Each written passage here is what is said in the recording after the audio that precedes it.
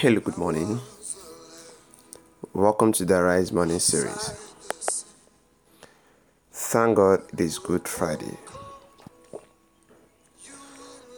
I trust you had a wonderful night rest. I'm very excited today because it is Good Friday, globally celebrated all over the world. Today is the day we remembered when Jesus was buried. And sometimes, some years ago, many years ago, according to prophecy, he was going to stay for 3 days. And on the third day, he would win death. But since the week, we've been discussing on patience. My apologies for our absence 2 days ago and yesterday. Of course, we are having our retreat in church. But let's look at James chapter 5.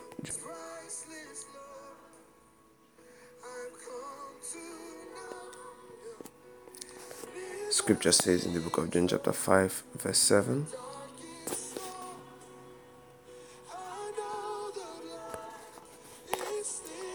Be patient, therefore, brethren, unto the coming of the Lord.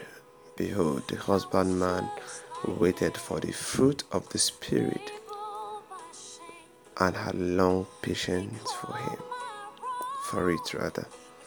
until he received the early and the latter rain. Be ye also patient, establish your hearts, for the coming of the Lord draweth near. Now, this morning I'd like to tell you about what I call the ultimate patience.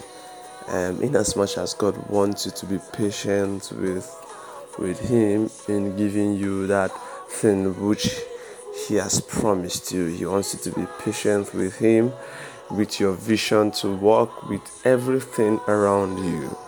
Now, the ultimate patience is where you have to wait for the coming of the Lord. That is where Scripture says, though it may tarry, but definitely the Lord will come. One of the things God has promised us as His children is that He will come back for us. He will come back to take us. And believe me, a lot of persons have been waiting for that time. A lot of persons have waited and they've gone to be with the Lord. But every man that is alive must have that mindset that we are all waiting for the coming of our Lord. Believe me, any Christian that is not waiting for the coming of Jesus is not fulfilling the scripture. Because the instruction is to be patient and wait. So you must be in a position of waiting. You must be in a position of patience. Now, this is very simple.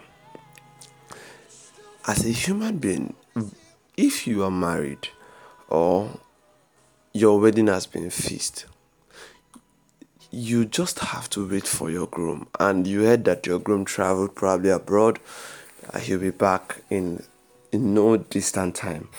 Every woman would always wait. And he or she will not just wait, folding his hands. It's just, when you are waiting, you are communicating with him. You are like, oh, I can't wait to see you. I miss you. That is what the coming of the Lord should look like. We are eager to receive the Lord. We are patiently waiting for His second coming, because it's going to be a glorious one when He will take us to be with Him and to be with the Father. This morning, I'd like to tell you that while you are waiting for other things to happen in your life, also wait for the coming of Jesus. And when Jesus comes, I advise you, don't be like the foolish virgins that don't have oil. Maybe we'll take our time and talk about the 10 virgins, but always be at your post while He comes, because when He comes, there's going to be a wedding ceremony between us and Him, and we are going to be married forever and ever. Well, I affirm this morning, I have a sound mind. Christ in me is the hope of glory. My name is Oti Benjamin, and I'm your anchor on the Rise Morning series.